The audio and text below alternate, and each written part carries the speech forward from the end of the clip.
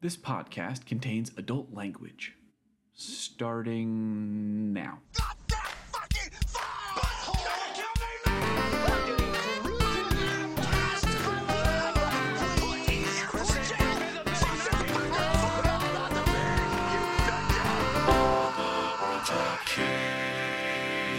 Hello, and welcome to yet another episode of All the World's a Cage, the podcast that delves deep into Nicolas Cage's precipitous filmography, one movie at a time. But this isn't just a podcast, folks. It's an invitation. Come along with us on a voyage to Chicago, the Windy City. Hear Sir Michael Caine explain what a camel toe is. Meet a real blue ribbon fuck. See Nicolas Cage just being his ex-wife right in the face with a snowball. Today, we're discussing the 2005 comedy drama, The Weatherman, starring Nicolas Cage as Not a Hill of Beans. I'm your co-host, Josh. I'm your co-host, Jeff. And I'm your co-host, Sean. So, had you guys seen this movie before? I had not seen this movie before. I had memories of 2005, Jeff, seeing all of the posters and the trailer focusing very much on the fact that he had a bow and arrow. And Yeah. at the time, you know, it wasn't Old Boy or Ichi the Killer or Garden State, so I wasn't really interested in watching it. It's kind of Garden State. It's more on the Garden State end of the spectrum than the Ichi the Killer end of the spectrum. It's a little Garden State. Well, I wouldn't have known, you know. I had not seen this movie before. Yep, that was a first time for me as well. Now, Sean, I sense a little disappointment in your tone there. Did you not enjoy this flick? Or are you sad that you hadn't seen it yet? I had to watch this like at three different times because I kept falling asleep. Oh no. I thought this movie was pretty boring. First Primal and now this. I bored you guys both to death. The concept is dead and buried already. I had watched Primal before and all the way through. Now that's a movie. Not better than this movie, but it's also a movie. They're both movies. That's hard to dispute. Yeah, I had also never seen this movie, and like you, Jeff, I remember seeing a lot of posters and trailers that heavily featured that bow and arrow and people throwing stuff at him. And I remember thinking, like, that's not a movie I would enjoy, probably. That's not a movie for me. And it turns out I was kind of right on that. I didn't really enjoy this a whole lot. What did you guys think? I enjoyed aspects of it. It wasn't, you know, my new favorite movie or anything like that. I definitely appreciated it more as an adult. Like, if I would have watched this, this came out when I was like a sophomore in high school, and I would have been bored to fucking tears watching it at that point in my life. Oh, yeah, for sure. Yeah, like, when does he get the bow and arrow, and why isn't he shooting it at all the people throwing burritos? He only aims it at someone once. I mean, And it was his ex-wife's current lover. Yeah, oh God, that seemed bad. And then for a second, everybody at the funeral. yeah. Well, that was the thing I actually really liked. He draws the bead on him, like he lines up the shot and his like interior monologue about like what it would be like to shoot, and then like the camera just kind of pans over, and they're all standing there, and they've always been standing there. They're like just out of frame. Like at first they make, you know, the cinematography is set up in such a way that it looks like it's just the two of them out in this snowy Chicago field. Yeah. And then it quickly becomes evident that that is definitely not the case. Like there's just all of his family and friends are standing right there. And nobody even really seems all that surprised either. They're just like, ugh, Dave. Yeah. They kind of give a look like he's not really gonna. No, he's not. Come on, at your father's living funeral, Dave. Get your shit together. Dave. So we should probably just give a quick synopsis of the movie in case you haven't seen it and you're listening to this. Nick Cage is a weatherman in Chicago. He's decently successful professionally, I guess. He's really unfulfilled because he doesn't like his job and he feels like it's hollow. People don't like him. People throw shit at him on the street. He is divorced, I think, or in the process of getting... Yeah, I think he is actually divorced. He doesn't have a good relationship with his kids or his dad. His dad is dying. And he's trying to get another job in New York as like a bigger show. And that's pretty much it. Brian Gumble. That'd be fun to work with. Yeah. Brian Gumble seemed like kind of a dick in this movie. I guess. I don't know. Yeah. I think he seemed... All the footage that you saw of him, besides when he was waving on the float, it's like all just like Morning America stuff. Like it's not... It's just the news. It's the Today Show. It's not like you actually see... He doesn't come in and he's just like... They're in the changing room and he's just like... Oh, Dave, you're a piece of shit. Bye. Yeah, What's the nipper? You dipshit. I did wish that there was more from the little like celebrity newscaster cameos. Like I wish they had actual bit parts instead of just. I mean, they're basically just props. You know, it's like, oh, see, this is real America. This is a realistic movie where Bryant Gumbel exists. Yeah, like, look, we got Brian Gumble. Okay, bye, Brian. All right, See ya. back into your trailer. Back on the plane. Goodbye, Brian. Bye. One of the big focal points of the movie, I think, is that he feels overshadowed by his father. Like, his dad is Michael Caine, who is like a successful Pulitzer Prize winning author. He kind of feels overshadowed by him.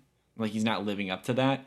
And you can tell that it goes both ways. Like, Michael Caine is also a little bit disappointed in him. And I was a little bit disappointed in Michael Caine for doing an American accent in this movie. Yeah, kind of doing an American accent. Yeah. Yeah, both Alfred and Tony Stoneham. Alfred and Tony Stoneham are both doing pretty bad American accents in this movie. Yeah, Tony from Skins, also known as Beast from X-Men, and probably other stuff. I forgot he was Beast. Yeah, I think there's like a movie where he's a zombie. I never saw it. Yeah, that's Warm Bloods, Warm Bodies. Warm Bodies. Warm Bodies. Yeah, never saw it. I have the novel on my bedstand. Yeah, I remember seeing trailers for it and thinking, I probably won't enjoy that movie. Much like this one. I actually thought he was pretty good, Tony, in this movie. Yeah, he's a much more sympathetic character in this than he is in Skins. In Skins, he's extremely punchable. Such a dick. Yeah. But he's that fun dick that, like, you know, he's the popular kid. And then, I mean, I just had an affinity for Chris and Sid, but especially Chris. Angie, you get it. Yeah, R.I.P. Chris. R.I.P.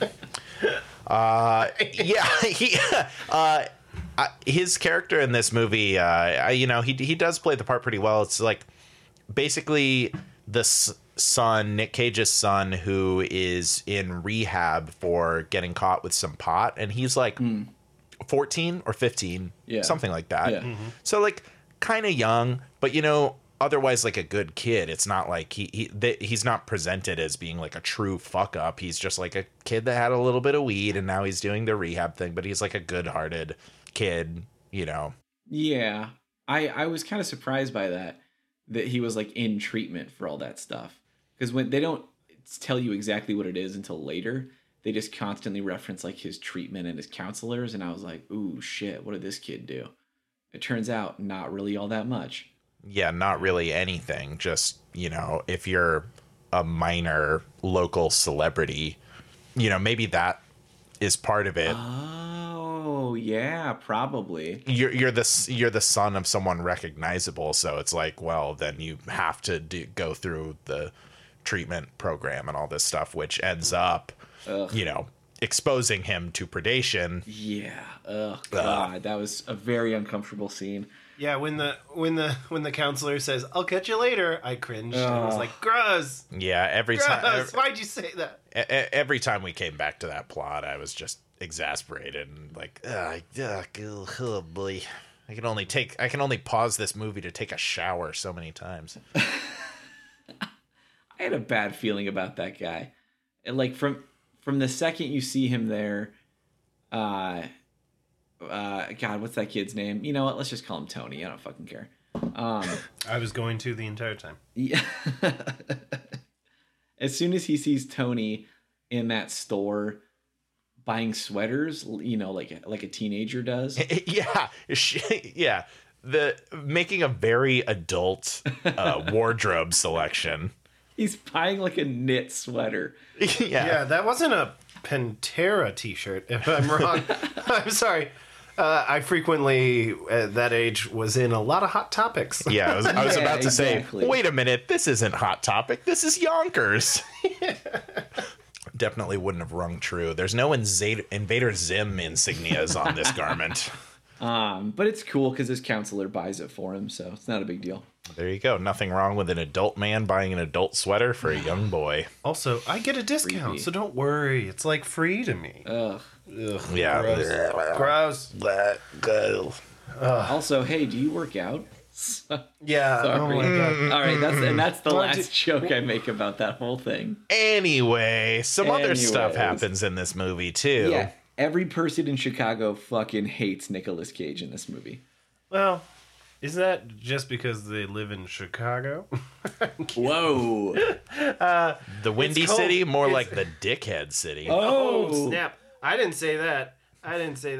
I'm glad somebody finally is. Oh, I mean, Yep, coming out with a controversial opinion that people that live in the third biggest city in America can be rude sometimes. yeah, they walk so fast.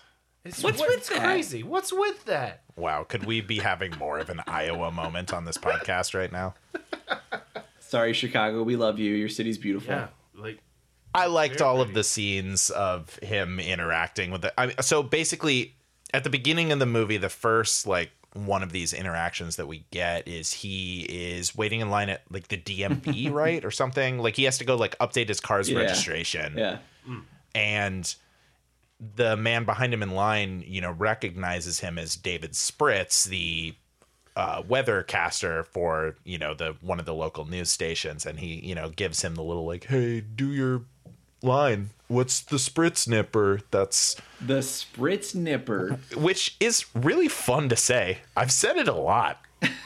I watched this movie 5 days ago, and I've said the word Spritz nipper out loud a lot of times since then. It's a real Spritz Nipper, man. I just said the nipper. I just said the nipper. Like, what's the nipper? Like, what's the nipper? What's the Nipper? What is the nipper? So the nipper's on Thursday. All right. That's supposed to be the cold day, right? Like that's the. I guess. Yeah. Yeah, the coldest day out of the week. How could any producer let that be a catchphrase? Because how many times do you think you could say Spritz Nipper on TV before you accidentally said something? Like nipple. Yeah, something that would get you fined by the FEC. Well, I don't think nipple is a swear word. I mean, it's only illegal if you show them.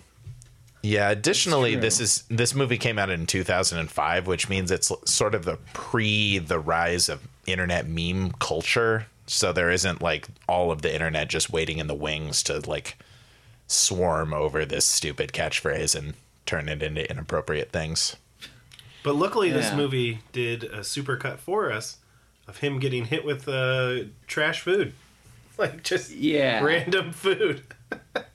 And falafel. And falafel one time. Yeah. Well, it's always fast food.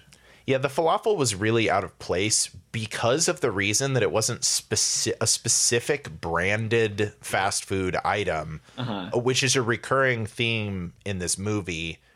There's a lot of background shots of Arby's and McDonald's and, Yeah. different fast food chains. They say big gulp. Clearly an intentional choice. I mean, I don't think that Burger King and McDonald's and Arby's and 7-Eleven all paid for product placement. What's a frosty?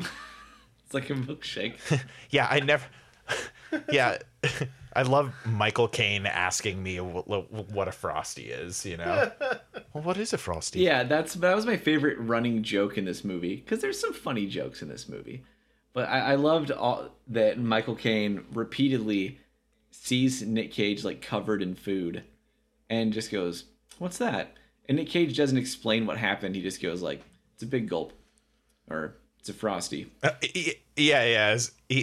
It's so rote for Dave Spritz that he's getting hit by these things, and it doesn't even register as like a story. Oh, yeah. You know, he's not saying like, oh man, it's the craziest thing. I was just walking down the street and someone threw this milkshake at me. Like, isn't that fucked up? He's just like, what does it look like? It's a frosty. Yeah, you know? he's very used to getting treated like shit by the universe, which is pretty much like what this movie is about. Although it's also, I kind of like bounced back and forth when I was watching it between, I was trying to decide if it was more that the world was being unfair to him or that he was making mistakes and messing things up. You know what I mean? Because it kind of seems like it goes back and forth. Every time I thought like, oh, poor guy, then he would do something stupid like read his wife's secret at that divorce counseling thing. Yeah, it's you know what it reminded me of? Curb Your Enthusiasm, but much less funny. Yeah.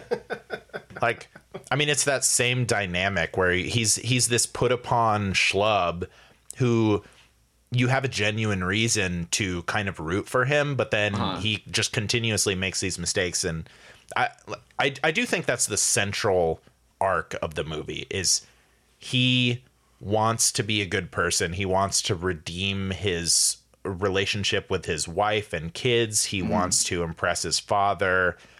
And at the beginning of the movie, he feels very victimized by these circumstances. And he kind of, as the movie goes on, begins to take a little bit more, you know, self-actualized like responsibility. Yeah, like he starts taking archery lessons, I guess, and he beats the shit out of a guy. And I mean, so that guy filed like a police report or something saying that that kid tried to mug him. Tony tried to mug him. Yeah, so like, when the counselor makes a gross pass at Tony Stoneham, Tony hits him, and then there's a police report filed. That's you know, the turning point in that story. Yeah, that's the impetus for him going to the counselor guy's house and beating the shit out of him. Okay, can we just talk about that scene real quick? Sure, the part he's in mid monologue when he gets out of the car, and he just got hit with a big gulp or whatever, and he's like, why do they always throw fast food? And like, what, you know, like they never throw it at, like, Brian Gumble never gets hit with a milkshake, and I mean senators and doctors don't get hit with milkshakes. Clowns get hit with pies. Oh shit. Maybe I'm a clown. And oh wait, no, he's talking about the apple pie from McDonald's, and it's just like, oh shit, Yeah, and then it's like in the middle of the monologue.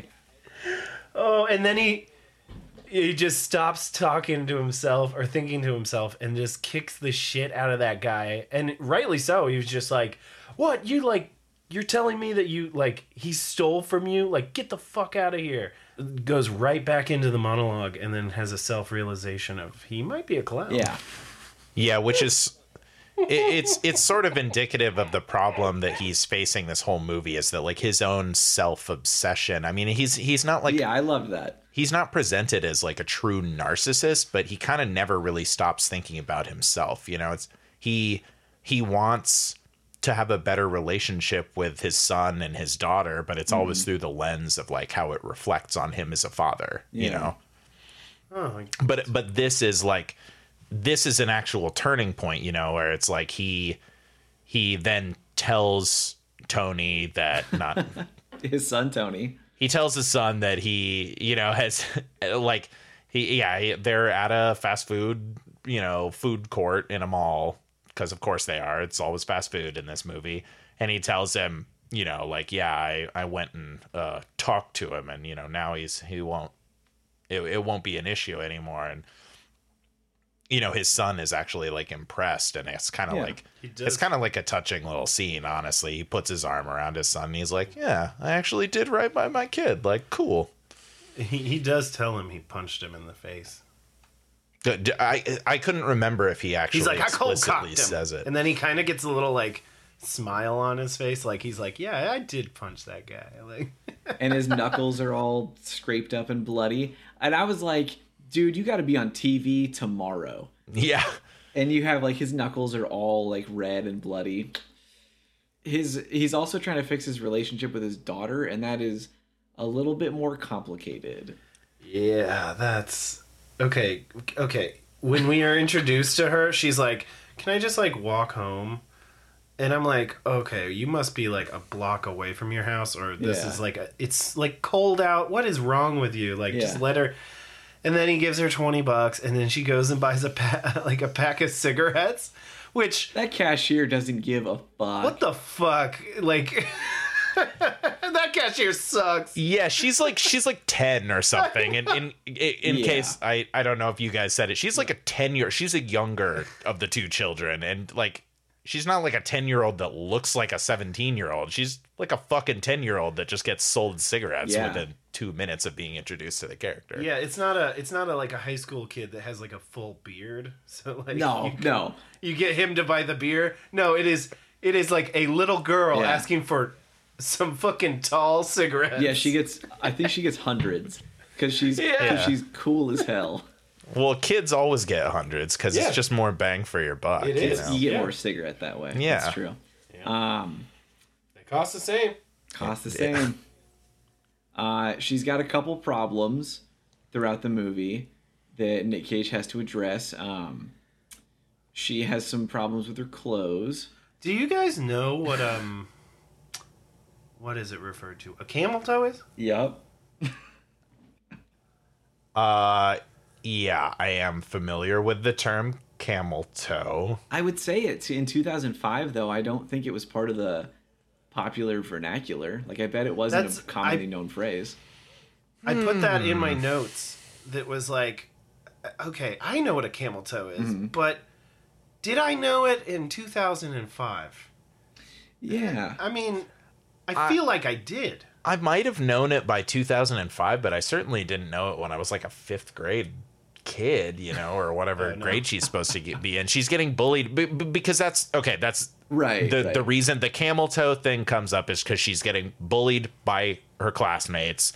Michael Caine goes to pick her up from school one day and overhears the little boys in her class saying it about her. So Michael Caine, that explains it, brings this to Nicolas Cage as an issue. He's like, "Do you know what camel toe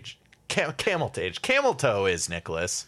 Do you know Nicolas Cage? Cage, my son, the actor Nick Cage. I'm Michael Caine. All right, wait, Cage. It kind of sounds. No, I thought Michael Caine's son was the guy, Austin Powers. Damn it! Shouldn't have taken me that long to think of it. I thought that Michael Caine never had children because he was too busy being a foster parent, father figure to the Bat. I thought you were gonna make a Cider House Rules joke. Oh shit! Nope, not my wheelhouse. Let's talk about Batman, baby. He's a lot of dads, huh? Isn't he? Well, when you're like 80 for your entire career. I'm sorry. He just is one of those people that, like, I feel like he's just been so old for so long. What's a young Michael Caine movie? He's like Steve Martin. Yeah. Wilford Brimley. Yes. Yeah. Okay. Do you know that in Cocoon, Wilford Brimley was like 60? No. Yeah. That can't be right. It's totally true. He was like 60 or 61 when Cocoon came out. Well, goddamn. I know, he's supposed to be like an 85-year-old. Yeah, Michael Caine was pretty good in this, though, I thought. Again, he does the American accent, and it's like, when somebody has such a well-known voice, hearing them do another one really bothers me a lot. Like hearing Benedict Cumberbatch do Doctor Strange, and he does an American accent, you can never really buy it, you know what I mean? Yeah, I mean, once you're known for this super distinctive voice, like, it's interesting, isn't it? Like, you've got, House, like the Hugh Laurie, who's an Englishman, and he does an American accent for his most well-known role, and it's like, I was, like, blown away when I found out that dude was English. Yeah. But yeah, Michael Caine doing the American accent was weird. I mean... earlier I alluded to him doing a bad American accent, and I gotta pump the brakes on that, and I have to wonder how much of that is like my own brain sort of like lurching in between gears. Like, you know, it's possible I'm not giving him enough credit. Yeah, it's like if you watched a dog walk on its hind legs, you wouldn't be like, that dog's doing a pretty good job. You would be like, that dog's not supposed to do that. Yeah, that dog's not walking right. But haven't you seen those dogs that have like only the two back legs and then they just walk like people? Oh. It's adorable. So yeah, Michael Caine explains what a camel toe is, and during the explanation, there is an amazing montage of like shots of women's camel toe. Oh, by the way, if you don't know what that is, we should probably explain that. Yeah, go ahead, Josh. One of you. Go ahead, Josh, and explain that term. It is. I think the way the movie describes it is like it's when a woman's pants are too tight, and you can tell, you can see more than you should, I think is how they say it. Mm-hmm. Yeah. So that's it. Is there a version of that for men? Yes, called a moose knuckle. Thank you. Huh. I didn't want to say it, but I wanted you to say it. We just want Josh to talk all about these horrible, horrible phrases. Just to hand me the sword and tell me to jump on it. All right. Yeah, basically. But when you fall on a grenade, you're a hero, Josh. Just remember that. History will remember you as the hero and us as the cowards. Whether you tripped on accident or by purpose. I'm not a hero though. If my friend pulled the pan and dropped it and then tripped me onto it. Yeah. Hey, here's a hot potato. Catch. Okay, so you're right. You might not be remembered as a hero, but we'll definitely be remembered as villains for this moment. I've got to figure out how to pull out of this tailspin. There's a montage during that scene of like close-up shots of it.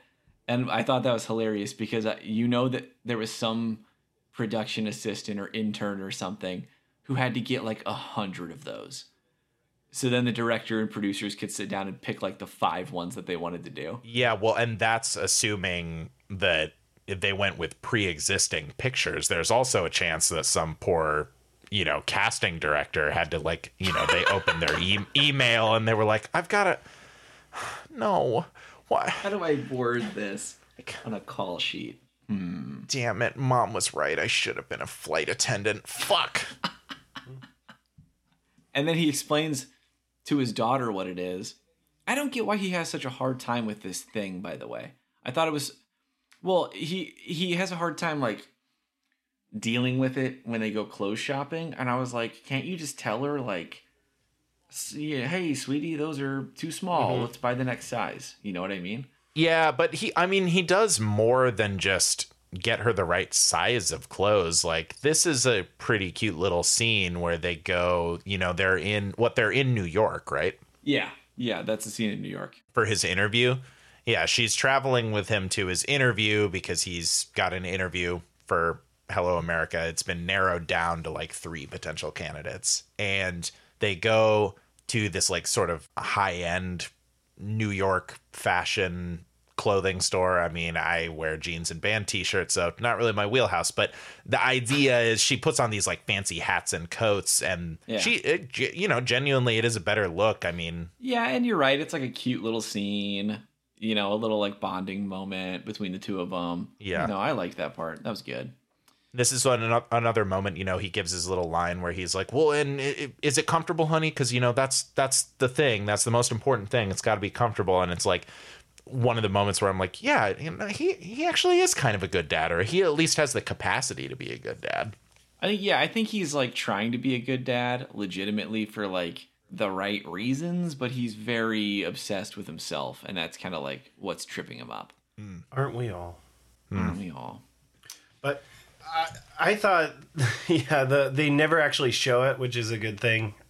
Just movie wise, I thought was a good touch where she just walks out of the changing room and he just goes, oh no, oh god, yeah, he's get new pants, different pants. He has a little freak out because this little freak out and then him beating up the sleazy, gross pedophile counselor is those are the only really freakouts in this movie. That's something we haven't really talked about yet. Is this is like an extremely subdued performance for Nick Cage, like not his normal brand at all. Yeah, I think he yells a little bit at one guy, one of the random like Chicago people, you know. Sure, yeah. But you're right. That's it. I mean, I thought he was really good in this, actually. Like, he really sells the existential midlife crisis kind of depression really well, which, I mean, I wasn't really surprised. I think he's a pretty good actor, so. Yeah, I mean, he definitely does sell this performance. Certain Nick Cage movies, when you're watching them, you just see him appearing in this fabricated environment. You're like, oh, look at Nick Cage being silly or whatever. But you actually do get a little lost in the character with this one, or I did at least. I mean, oh, Nick, you find that Declaration of Independence. I'm so excited for that. I've never seen that movie before. Oh, that movie fucking rules. Follow us on Twitter and tell us to watch National Treasure.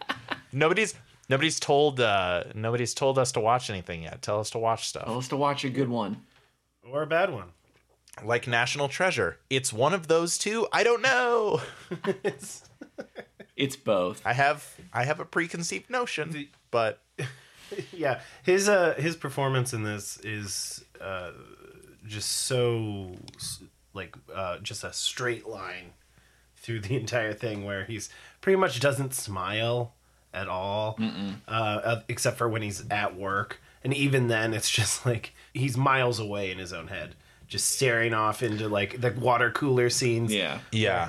Like he definitely does a good job of, in those moments, you know, there's a scene where it's like an older couple that's, you know, disconnected from the plot. They're just like two random Chicago citizens. They're watching him give his little performance or whatever. I loved this. And he seems like a dick. You know, yeah, it's his face. I don't like his face. Which is a thing a lot of people say to me about Nick Cage when they say they don't like him. So I wonder if that one had to sting for him a little bit.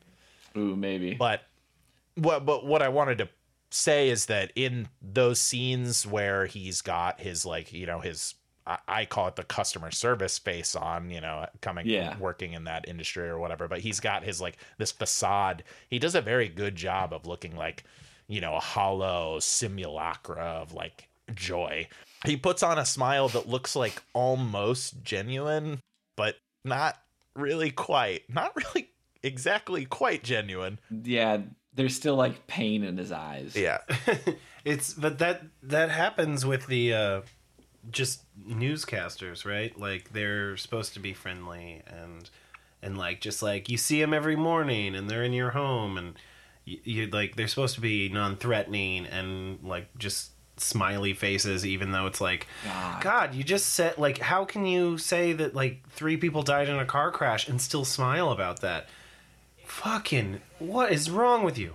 It at like 8 in the morning. Yeah. Can you imagine waking up at like 6:30, going into your job at 8, and then at 8:15 you're like on camera like, good morning. Yeah. Hi, Chicago. When I was staying in Chicago, I remember the morning news was called Action News, and it was like NBC or Fox or something, and I was just like, why do they call it Action News? It's a morning news show. But then they like, you know, there's like 12 shootings and like car crashes. It's Chicago. Like, they can call it Action News. It's like they start their day off with like a death toll, and that's not like a knock on Chicago. This is something that I noticed like years ago. But no, I just thought it's a big city. It's a big city. It's a big city thing. Yeah. Coming from Iowa, millions more people, more people. So it's like, I just remember being kind of like taken aback, being like, wow, like, of course. That's not the names on there. How many people you have in this town, and then like just coming from Iowa, where it's just like, a cow got out on the highways. Whoop-de-doo, whatever. Like, we'll give you 10-minute updates. Yeah, it's like weather on the 10. But, this constitutes a story here. Yeah. But overall, it's just like these people are like supposed to be just like a smiling face. And I've never cared for it. I've always hated like local news, mostly because it's kind of boring. And I don't really care what the football team is doing. I don't. We don't have a football team. It's all high schoolers, and I don't care. I don't. I mean, it's really not the boring part that bothers me, because I'm an NPR guy and they lean into that aspect and I love it. I love those toneless. We should do a whole episode, like an NPR episode. For All the World's a Cage, this has been Jeff Smith. I need a better name. My name is way not juicy enough for an NPR style name. Yeah. Yeah, it needs to be like Jop. That's good. That's good, actually. Jop? But Yeah, just Jop. It's a mononym. and it ends with a rising inflection. So you're like, Jop? thank you. I have been Jop. I've been Jop. You just let it hang. I don't think you guys actually listen to NPR. No, that's like what NPR is like. Well, I'm not gonna just say fucking Audie Cornish or a name that actually exists. I have to have my own. Well, yeah, it is. It's Jeff Smith. Yeah, it is Jeff Smith. That's I'm true. sorry, we'll bleep that out afterwards. You could just say, Yeah, don't dox me, man. yeah, I almost just said your full name with your middle name too, and I was like, ugh. Might as well just read your social security number out loud. It's 484 5 5 5 0 5 5 5 5 5. this is great radio, you guys. I love the scene in this movie where he's sad. That was good. That's the whole movie. No, I did have a thing I was going to say. Sorry, I forgot. I love the scene when his wife sends him out to get tartar sauce, We've all been there. and he's standing at a crosswalk, and it's just his inner monologue, and he's like, tartar sauce, tartar sauce, tartar sauce. It's cold. My hips are cold. That's how you know it's really cold, tartar sauce. And like his mind starts bouncing around, and I was like, that is the best representation of the inside of my mind I've ever seen. Yeah. Like trying to hang on to that one thing, but it's like everything's trying to pull you away from it. Yeah, it's a very accurate representation of, I mean, I think a lot of people do that, where they literally just, mantra it up, like repeat the words they're trying to remember over and over again in their head. Yeah. It's actually interesting because I think that that's a thing that people do when they're trying to remember something that they don't care about, Yeah. People can actually internalize things, like if the tartar sauce, bringing the tartar sauce home to complete his family meal was something that he actually cared about, then he wouldn't have to like use this like mnemonic device. Not that exactly, but you know what I mean? Like he has to trick himself into remembering. Yeah, like if it really mattered, he would just remember it, I guess. Which I think is why when he forgets it, his wife freaks out. And also because when he gets home, he lies. Which again is another one of those examples where it's like, I was like, well, he forgot the tartar sauce. Not a big deal. I'm on his side. And then he lies, and I'm like, well, now I'm not on his side anymore. Yeah, it's his lie, by the way, is they were out. They were out of tartar sauce, which is a fucking buck wild thing for a grocery store to run out of. No more. Nope. Someone just bought my last 4 bottles. He also says they were cool about it. He does say that. I was just like, she's not cool about it. Yeah. I'm calling him. Oh, shit. I'm calling him. Yeah, super busted. Man, what a fucked up phone call to receive. You're like a clerk at like a Chicago tartar sauce bodega. One of those, yeah. You get a phone call. It's like, hey, my husband was just down there and he said that you guys were out of tartar sauce, and I need you to tell me if that's true or not. And then we're swimming in it, lady. You're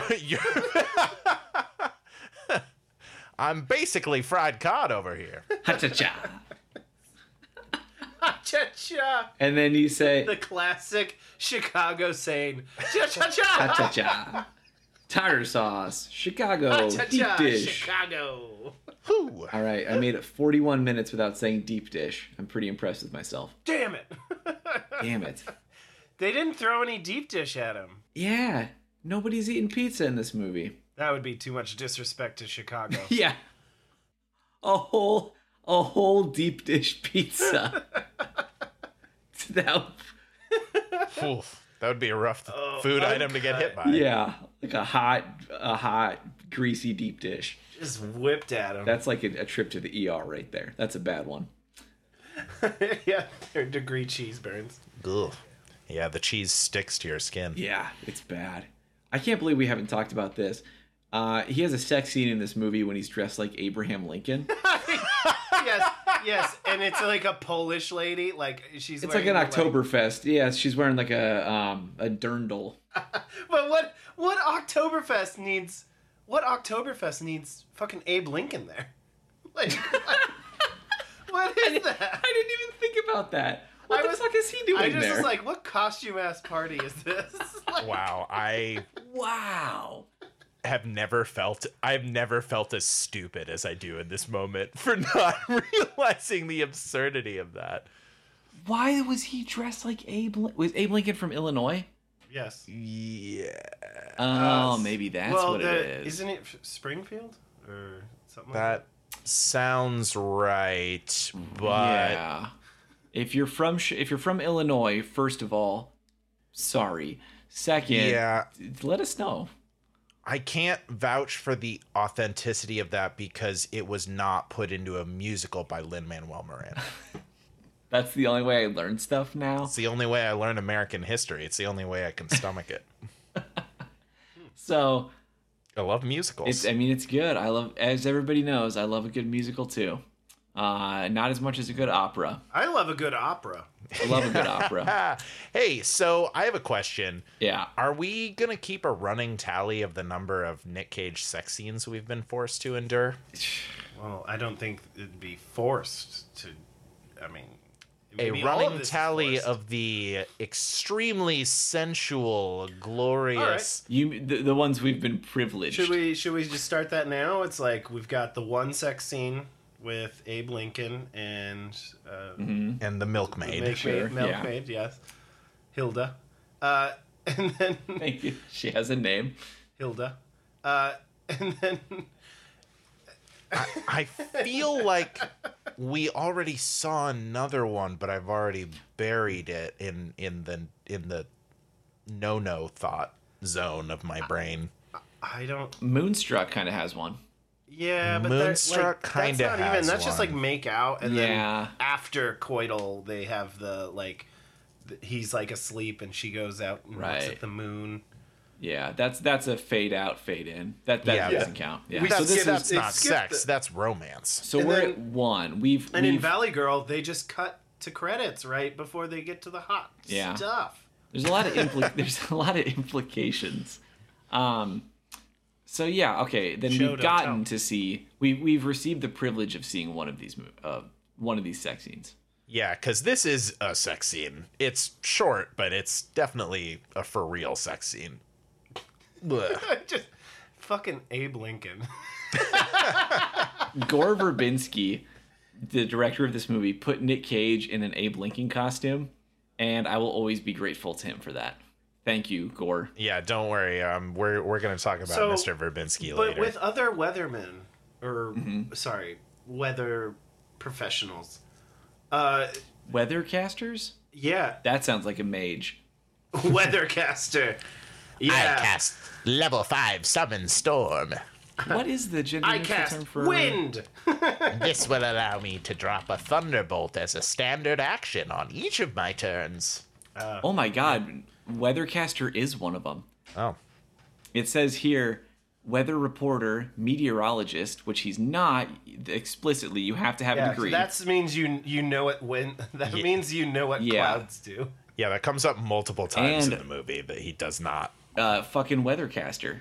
All right. Well, with Weathercaster, I'm just saying, how many times have you seen a local weathercaster like dressed up as like a historical figure, or like at a used car lot that's like, I'm Uncle Sam, and I'm also Mr. Spritz, and like, Well, the answer to that question is 0, but also I have a box in my pocket that just always knows the weather. Yeah, that's true. Which is always nice. I love my pocket box. Oh, it's so good. I mean, has the entire summation of all human knowledge contained within it. It's amazing. But all I'm saying is the cultural significance of these people has waned. And Pinterest. And Pinterest, that's true. Josh, do you spend a lot of time on Pinterest, bud? I actually am on Pinterest. Yeah, so it's great because then It's you get a awesome. bunch of fun recipes and you learn like little exercise routines. Yeah, what It's are great. Garden tips? Oh my god. It's got a bunch of art on it. It's great for like finding art. I see. Yeah, like a bunch of like metal art and D&D art. Sure, yeah, all of the D&D tokens. Yeah. And also like ways to arrange succulent plants that are cute. What were you going to say, Jeff? I'm sorry. I don't know. Joke about a ginger lemonade recipe. Yeah, no, I remember. There I almost said gingerbread house. I was just going to say that, like, you know, this movie came out at kind of the tail end, I think, of like the huge cultural significance of the newscaster in general, you know, like in through the 90s, you were still having the most trusted man in America. What's that guy's name? See, none of us can remember because we're not old people yet. Larry King? What? Larry No. Bird. No. What? Larry. David. Nope, that's not it. No.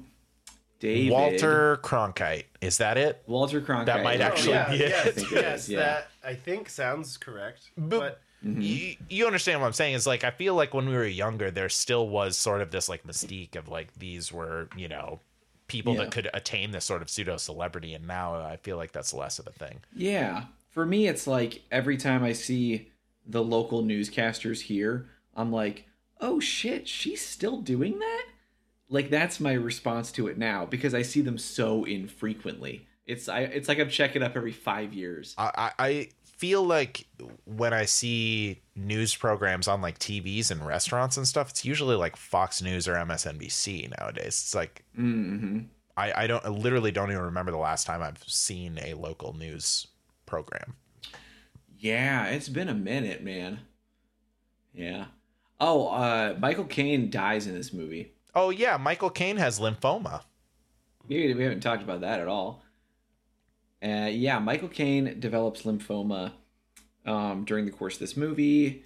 Nick Cage takes him to the doctor a lot. It's a pretty central plot point because it seems like Nick Cage wants to get his approval, I guess, before he dies and kind of get whatever wisdom from his father that he can. yeah, I mean, maybe some closure. But I think what it kind of seems like is that Nick has always been doing these things and just trying to be like, look, are you proud of me? Like I've never been as successful as you, but like, look at, I'm super popular. I make a shitload of money. And he's just like, well, that's fine. And he's always doing it in like these subtle he's trying to like subtly drop these hints, you know. He's got his like letter from Hello America that says he's going to interview, and he's positioning it, you know, just so in the passenger seat of his car so that Alfred will, you know, have to move it and then take a peek and go, oh, cool. Ooh la la. He just sits on it. I loved that scene actually, just because of the way the car is like parallel with the building, and then it's just the shot itself of just like glass and steel, and looks so cold. And then the way his dad acts to him is just like just as cold. And you just and you get, No, yeah, and you get that real. I think that was the nipper. that scene was the nipper. Yeah, that was something I wanted to talk about, is the way this movie is shot, and like the color palette that it uses is very, you know, Monotone. yeah, it's very, very muted and distinctive, and is really evocative of Chicago to me. Yeah. You know, Winter Chicago. winter Chicago, yes. Kind of cold blue gray. like to me, okay, so Chicago is the American big city that I've been in. I've never been to New York or Los Angeles. So it's the only one that I have a really sense of what it's like. And you know, the way it's portrayed in this movie rings true with my experience. Is like there's a scene where he's like, I can't remember what scene it is, but he's like walking down the street in like downtown Chicago, like the business district of downtown Chicago. And it's just all these like huge expanse of gray, you know, stainless steel and glass and concrete. And there's like not another soul on the street. And usually when I see that in movies, like when we saw that in Moonstruck, I was going ape shit. Because I was like, there's no way that there's no one. Like, I don't care if it's 4 a.m. There's going to be 400 people on this street. It's New York City. But yeah, you're in fucking Brooklyn. Downtown, like business district Chicago, I've actually seen it look like that. Like seen it be a ghost town in that way.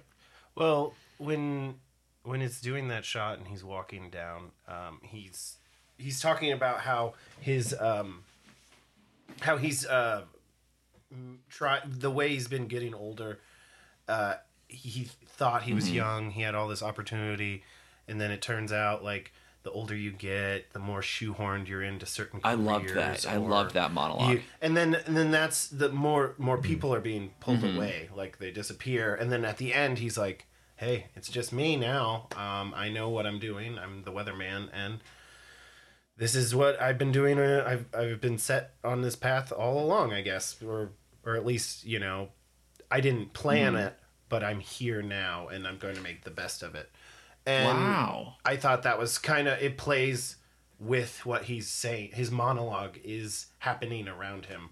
It's almost like the people he knew or been used to know, and like how they are all just gone, not in his life anymore. So I never even caught that. That's really clever. But yet again, this movie made me fall asleep. I love that monologue because it's all about like how life like pares down your possibilities, you know, and like every year you have less options than you did the year before. And I didn't even notice that the people in the background were going away during it. That's goddamn, that's really clever. I mean, this is a movie that I thought was like very close to being very good. Yeah. It just didn't really grab me in a way that made me want to, you know, really like sink my teeth into it and rewatch it for, you know, for funsies, not for the podcast. Like, but it's, I feel like it's close. Like there's a lot going on in this movie with like the imagery and, you know, all the sets. Like we haven't talked about the archery range, and like we haven't talked about archery at all. He goes to the, well, there's really not that much of it, you know. Yeah. But he like, there's a scene where he like goes to like with his daughter to shoot at the targets next to the Chicago River, and it's this like, you know, beautiful expanse. It's like a very beautifully shot movie. It's gorgeous. Cinematographer, not sure if I'm saying this name correctly, but it's Phaedon Papamichael Jr. You know, was nominated for an Oscar for his work on Nebraska. He was a cinematographer for Ford versus Ferrari and Sideways and Cool Runnings. So, you know, got range. But I thought the big four, they call those. Yeah, the big four. I mean, it's, you know, those were the ones that stood out to me. I don't know what to tell you, but I'm sorry. I thought he brought a lot to this movie, and yeah, it was beautiful. It's gorgeous. Thought that throughout especially when it goes back to the like just fluctuating like ice on Lake Michigan. It's just like it's just so I don't know, it's almost peaceful, but in this like solitude of winter, I guess. I don't know, that it's like lonely. Yes. Yeah. And that's that really helps throughout the movie, because I mean, he is lonely. He has a family or had a family, and then now just doesn't have a connection with them, and he's trying really hard to like develop it. Like when Shelley wants to do archery, he's like, sure, let's go. And then he ends up becoming a fan of it. That's kind of I thought it was nice that he had found his own hobby that he enjoys, but yeah, he finally finds something and interest, because he's not even like it.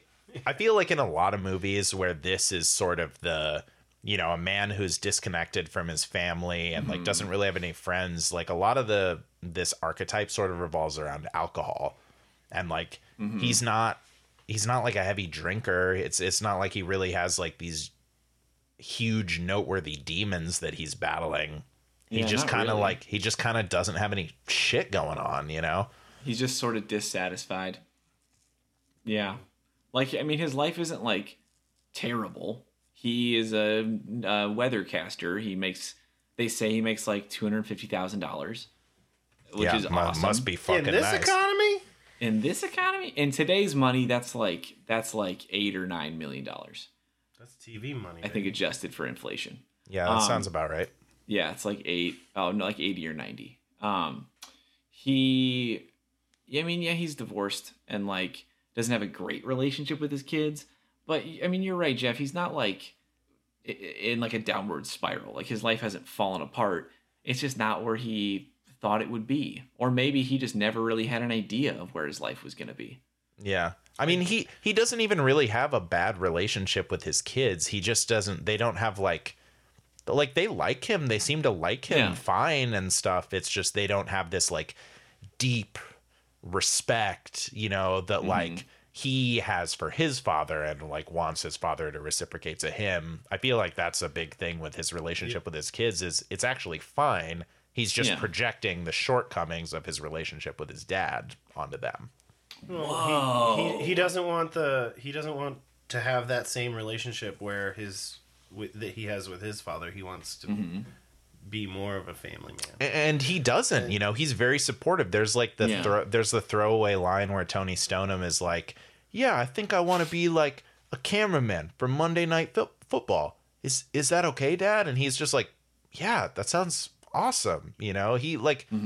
He is sort of breaking the cycle, or his perceived cycle, because I don't think that Michael Caine is actually like a bad father. Well, no, he did give him good advice. He was like, well, it's like when he's talking about it, he's like, did you read my book or whatever? And he's like, yeah, I read it. Oh yeah, Nick Cage wrote a book and it's real bad. And it's like, there's some excerpts of it that are great. Yeah, but he says that like, it's like, well, I've just been, doing it for my living, and I practiced and I got better, like you did with weather, Yeah. And he's like, I don't protect it. Which is great advice. So stick with us as we continue practicing being good, funny podcast boys who make good jokes. Oh, was that supposed to be a joke? No, I don't know. I was just saying it was like, you do have that scene where, I just described it, but that's that moment where it's like, when Tony and him talk at the funeral, then you have the like different reaction where it's like, he was just like, yeah, you wrote a book. It's not good, but keep practicing, which is good advice. It's not bad. Yeah. He didn't actually say like, you should like, if you see a pencil, break it in half because that would be more useful than your writing. Go find a tree and apologize. Yeah, I mean, he pretty much just tells him like, yeah, your book wasn't that good, but if you write another one, it'll probably be better. And then, you just keep working on it, which is great advice. I know a lot of people that get easily demotivated from pursuing things right away. But, if you really think you'll enjoy something, it's worth putting in the work to develop those skills. I think my big problem with this movie, I think it's like well acted. I think it's well directed. I thought the music's by Hans Zimmer, by the way. Oh yeah, it's awesome. I loved the soundtrack. And the main theme of this movie is the main theme from Inception. It's the same melody. But anyway. Wow, plagiarized himself. Yeah, I might put a little bit of that right here.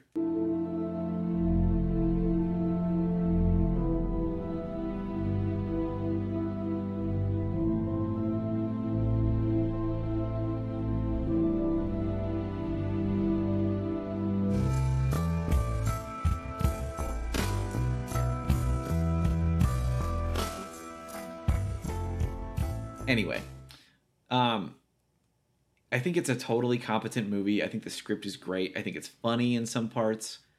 I just think that, like, I just don't really know what the takeaway is supposed to be.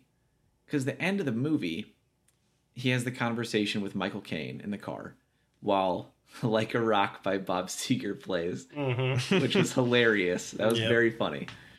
But it seems like the wisdom that Michael Caine is trying to impart on him is, in life you need to let some things go. And so then Nick Cage takes the job in New York and like moves away from his family and seems to be happier in the end of the movie. But I wasn't really honestly like sure why, I guess. He resolved the problem with his son, kind of. And he resolved the stuff with his daughter, sort of. They didn't really become that much closer. He fixed her like clothes problem. Well, she's probably still pissed after that MCL. Oh my, yeah. Fucking, yeah. That is bad when that happens. So that relationship is probably worse at the end than it is at the beginning. Maybe. Yeah. And then I don't know why it was supposed to be like, hey, he's figured it out, because it just didn't really seem like he had. I think the point is, like, at the end he's just a little happier. You know? He gets the promotion, he's on the float, and he's like, I didn't think I'd be here behind the firefighters and in front of SpongeBob, but you know what? I'm the weatherman. And then it's like, okay, cue sunglasses. And walk into the sunset, because this movie's over. Yeah, I mean, you're right. He starts the movie just like a little bit sad, and then he ends the movie just like a little bit happier. Yeah, but that is, you know, one of the most important hurdles when you're talking about changing your outlook on life, changing your overall attitude that you approach life from, you know, like switching from a slightly negative to a slightly positive outlook is actually like a huge step to overcome, I think, for some people at least. Yeah, that's a good point. Damn, have you guys noticed how like introspective we've gotten on this one? Like, we don't usually dig this far into the themes of a movie. Maybe this is a good movie. I think this movie was good. I think it's certainly underrated. Like, this movie has like about a 6 out of 10 on, like, you know, the Rotten Tomatoes and the IMDb's and things like that. And I think that's being not quite giving enough credit. Like, I didn't think it was outstanding, but I thought it was solid and it's a very technically good movie. Like I said, it just doesn't quite have that, you know, it factor that, you know, pulled me in, but yeah, it's not a bad movie. And I can't think of anything where I'm like, this element was bad. I can't think of a single thing like that. Maybe Michael Caine's voice. But what? That you can let that go. Yeah, I can let that go. In the middle of this movie, when he's at the archery range and it shows like the tide of ice, I had wrote something in my notes. This is where my mind was going. At this point, the icy tide is overwhelming pressure. Maybe that life is hard and I'm nothing but a disappointment. But then the everyday minutia and just tediousness of just going to the grindstone just makes you want to die. Oh, and then I was like, God, I was just bleak. like, I don't remember. Yeah. I was just like sad. I was like, this is sad. I'm sad Yeah. about this. I don't like it. I was just like, Bro. look, Sean, are you okay? I hated this. I was like, every. Sean, we're roommates. Why didn't you text me and tell me you needed a cuddle? I'm gonna come over after this. No, it's okay. I just was like, I get it. Like, you know, he's going to work every day to do that. Like, you know, how early do you get up for the, you know, morning news? He was like going to work at 10 or whatever, and I was like, what? No, they got news at like 8 in the morning. What are you doing? You got to be at work, dude. But hey, maybe they got other newscasters doing the weather. I don't know. maybe They just don't do the weather. They're like, no weather until no 10. weather.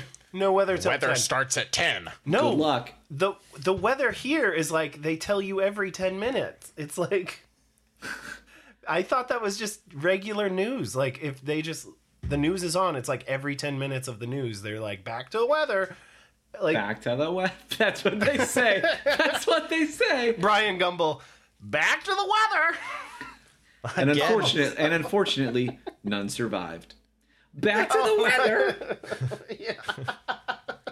So I was just I thought this like it's that every day it's like the you know the Quiet Man or that like just he's just standing at that water cooler saying nothing looking into space doesn't seem to have any friends there like he doesn't seem to have friends period like which I thought was like well no wonder you're sad you should talk to people.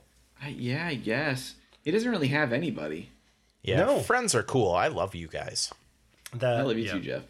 Love you guys. Love you guys. So, does anyone? You can't see this at home if you're listening. You can't see this. We are all hugging right now. Aw, Yeah. bring it in, guys. We're all wearing one sweater. Aw, it's a big one. We It's stretched got- it out. Yeah, but only 2 armholes. Oh, 3 head holes for some reason. Why did we do this? yeah, it's a weird All right. sweater. It was a custom job. All right, guys. I think I can't think of much else that I want to talk specifically about in this movie. So let's just let's run over to the what do you call that thing? It's like the scenes, but the other part. Behind them. Oh, yeah, that. Let's go behind the scenes. Yeah. Okay, Pick let up me the just- curtain, run into the wings, fly the. I'm sorry. In this, is behind the scenes you just like go behind the counter of Arby's? Is behind the scenes in this like where you're just like hiding behind the like archery post? Like or what is that? Target? Like, what? Yeah. No, The it archery- was the, yeah, it was the first one. The Archery arrow post. easel. Yeah. Let me- He got good groupings on that. It was nice. I think you're closer on the first one. I want to take you behind the counter back to the area where they put the patties on the little conveyor belt. And, Before they chuck them at the weatherman. Let's go find out how the warm McDonald's apple pie is made. yeah, I mostly just want to talk about Gore Verbinski. Gore Yes. Verbinski, the director, has Great like name. he has a very interesting career. So he has some movies that I'm not familiar with that maybe are closer to this sort of like almost indie aesthetic. But he's most widely known, I would say, for his work on the Pirates of the Caribbean franchise, the first 3 films, Yeah. which were coming out at the same time as this movie. This came out between the first and the second, or the second and the third. Oh wow. Came out in the middle of like he was between it was like an off year for him or whatever. He just took a break from directing Disney's Pirates of the Caribbean and made this movie, which is super weird. Also worked on The Ring, the American remake of The Ring. No shit. It's Yeah. weird.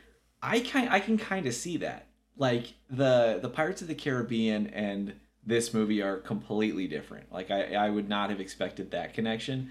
but I kind of see it with The Ring. The Ring has the same kind of cold color palette and like dreariness to it. Sure. Visually, yeah, I can definitely see it visually. I also learned that he had a very hands-on approach to, you know, a lot of the aspects of this film. He recorded with Hans Zimmer.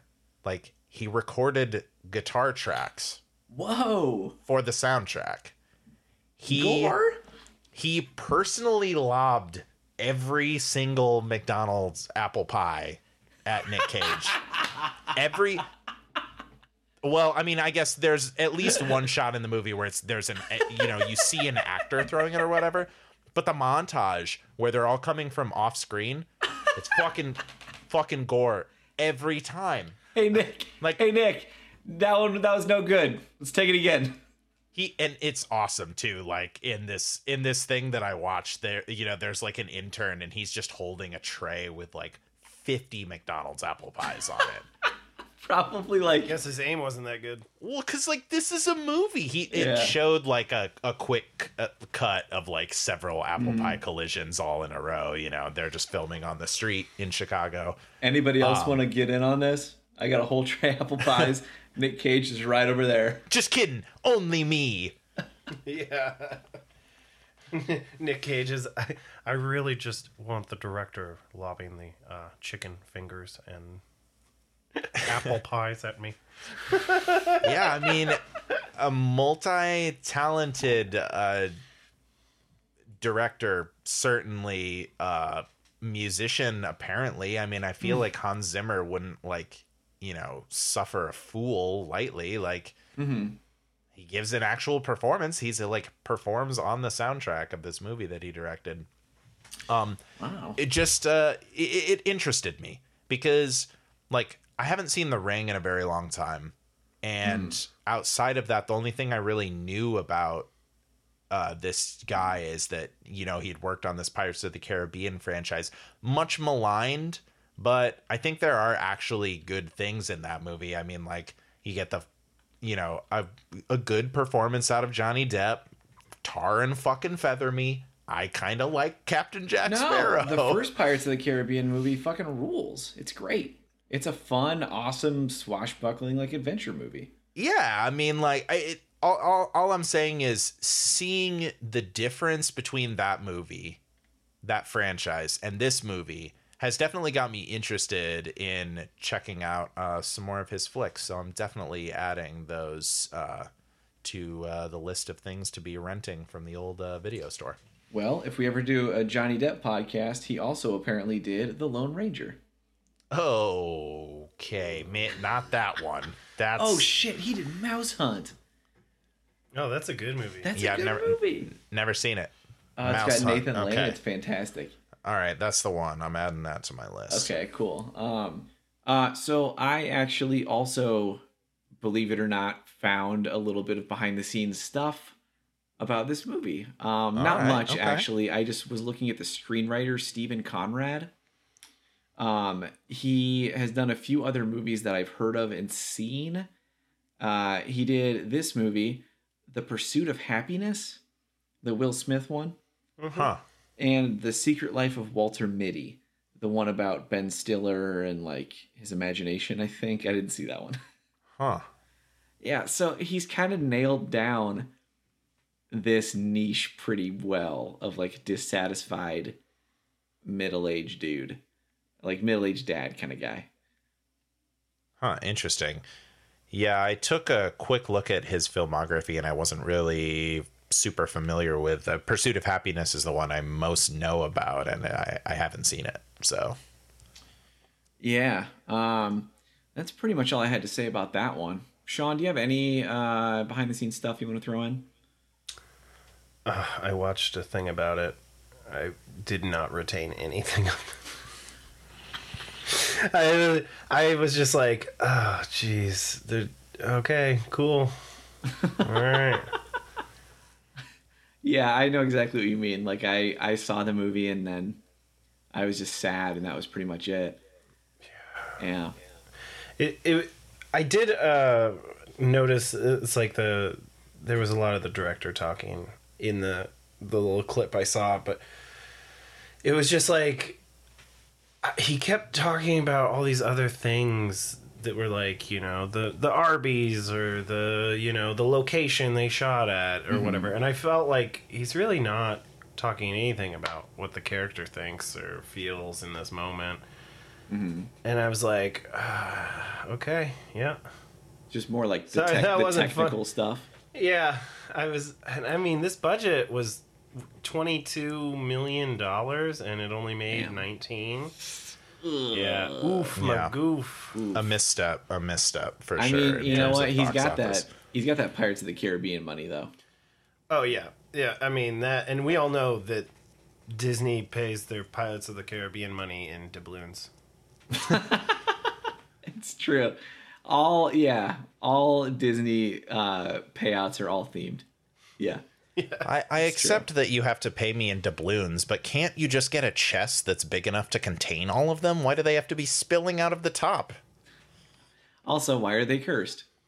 Why are they cursed? Well, all Disney's money is cursed, I'm sure. But sorry, just drive past that real quick. And let's just leave it. Let's just leave a space here for the edit. And no. So now we come to the hardest question of them all: who could possibly replace Nicolas Cage in this movie? If you had to recast him with a different actor or actress from any time period, who would it be? I thought about this a little bit, and I thought, like, Bill Murray has done something similar. Like, I could see him do something like that. Where Sure. it seems very it would be not too much of a different movie. Like, what is the one where he's in Japan? Lost in Translation. Lost in Translation. Love it, that it movie. It seems like it would be kind of like return to that kind of acting, but overall, Kurt Russell. But if I really thought about it, You know, Bill Murray's he can be the backup. You always got to have a plan B for Bill. Yeah. I'm yeah, kidding. well, you always, I mean, if just you're didn't if wanna you're break- making a movie, you have to ask Kurt Russell first, and then when he turns it down to his busy schedule, you know, then you explore your other options. And I mean, I don't think Kurt Russell would actually be a good fit for this movie. I just didn't want to break the habit. It's important. Wow, that's such an obvious answer. I cannot believe I didn't think of that. This is like the exact kind of thing that Bill Murray would like. If you told me that they tried to get Bill Murray and couldn't, I would completely believe that. Yeah. I do like sad Bill Murray, you know, the like sadder parts of Groundhog Day and stuff like that. or like Lost in Moonrise- Translation. Moonrise Kingdom, where he's just chill in the woods. You know, like he's not particularly depressed in that, but he definitely doesn't smile much. What is that one movie? Broken Flowers, I think it's called. I don't know. One sec, I'm gonna look that up. Osmosis Jones. That's what I was thinking of. There it is. There it is. He is sad in that movie. It's I love that movie. sad, more like pathetic. Yeah, But- he does get sad sometimes. Jeff, do you have an answer? Yeah, I actually do. I have an answer that I think I'm actually pretty pleased with. I would like to see Matthew Broderick in this role. Ah, Kind of a softer, Yeah. more timid, like sort of stuttering approach to like the interactions with the like, you know, half fan, half enemy people that he's always encountering. I want to see a more like hesitant kind of take on it where like, you know, he talks back, but like, you know, only a half step at a time. yeah. I feel he'd be such a natural at doing these parts. Yeah, wow, that's a really good answer, man. Thank you. Yeah, I mean, I think it would give kind of a different, like, instead of the, you know, Nick Cage is much more reserved than he usually is, you would have like, you know, Matthew Broderick in the moments where the emotions actually escalate, you know, maybe those moments would be punchier. Yeah, I think he'd maybe be a little bit more sympathetic too. Yeah. Like, I don't know how you could. I don't know. I couldn't see Matthew Broderick in a role where I'm like, fuck this guy. Except for maybe Election, I guess.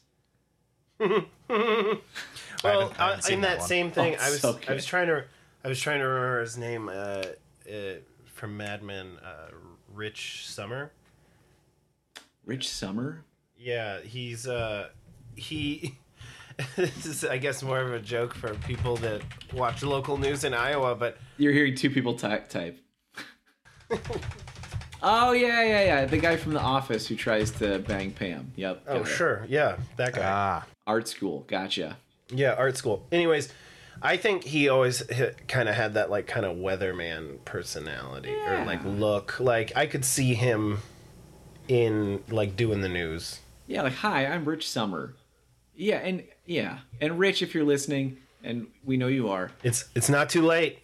Get that meteorologist degree. I was just gonna apologize for referring to him as the guy from The Office. You've been in more stuff. Yeah, I just played a video game where he was the like main character. It was Halo? Fire Halo 2. Firewatch. Spyro. It's pronounced Spyro. Firewatch. Rich Summer, aka Spyro the Dragon. Okay, I do have an answer to the question also. I would say Tom Hanks, I think would be pretty good. Although I don't know if he would be involved in it. It might be a little bit too like there's too much vulgarity in it for him. I was thinking there would be just like he would not allow himself to be hit with a pie. You don't think you think Tom Hanks would be like, no, Tom Hanks doesn't No, get also hit with he's pie. not driving any vehicles in this. Does he got to do that? Yeah, it's Tom Hanks. Is that one of those things like Brad Pitt has to eat and Tom Cruise has to run? Have you noticed every movie that Tom Hanks has put out in the last several years is nothing but, oh, I'm a conductor of a train. Oh, I'm flying a plane this time. Oop, submarine this time. Oh yeah, you're right. Have you not picked up? He's doing that. I have to drive. I have to operate a big piece of machinery into a bunch of birds, What? or else I'm not going to do it. Gore. I have to drive this children's television program. What? Mr. Rogers' Neighborhood. Oh, there is a train in that. yeah. There is a train. It counts. It counts, folks. Well, I think we're pretty much done. Yeah, At I this think point, that's- we're just listing Tom Hanks movies. Yep. Well, like Tony says in this movie, can I get you a corn dog? Thanks for listening, guys.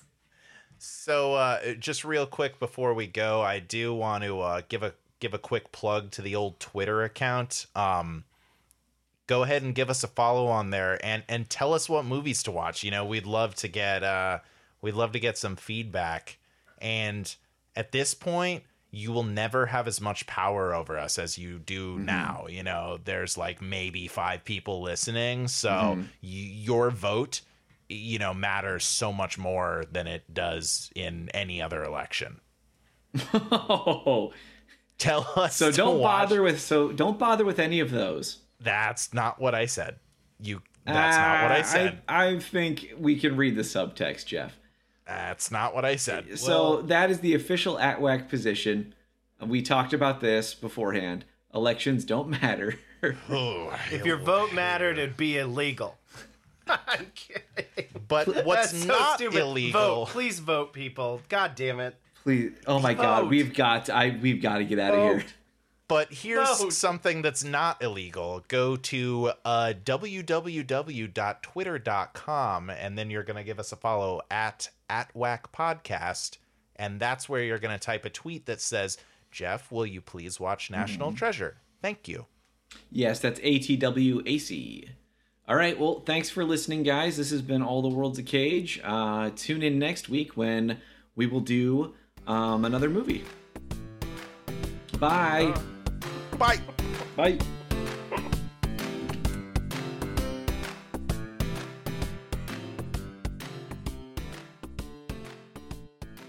Thanks for listening. Don't worry, this will be short. If you enjoy the podcast and want updates, check us out on Twitter. We're at @WAC Podcast. That's ATWAC Podcast. for All the World's a Cage. Also, review us on iTunes if you use that, or recommend us to a friend. Well, ask if they like Nick Cage first, and then ask if they like podcasts, and then recommend us. Thanks again.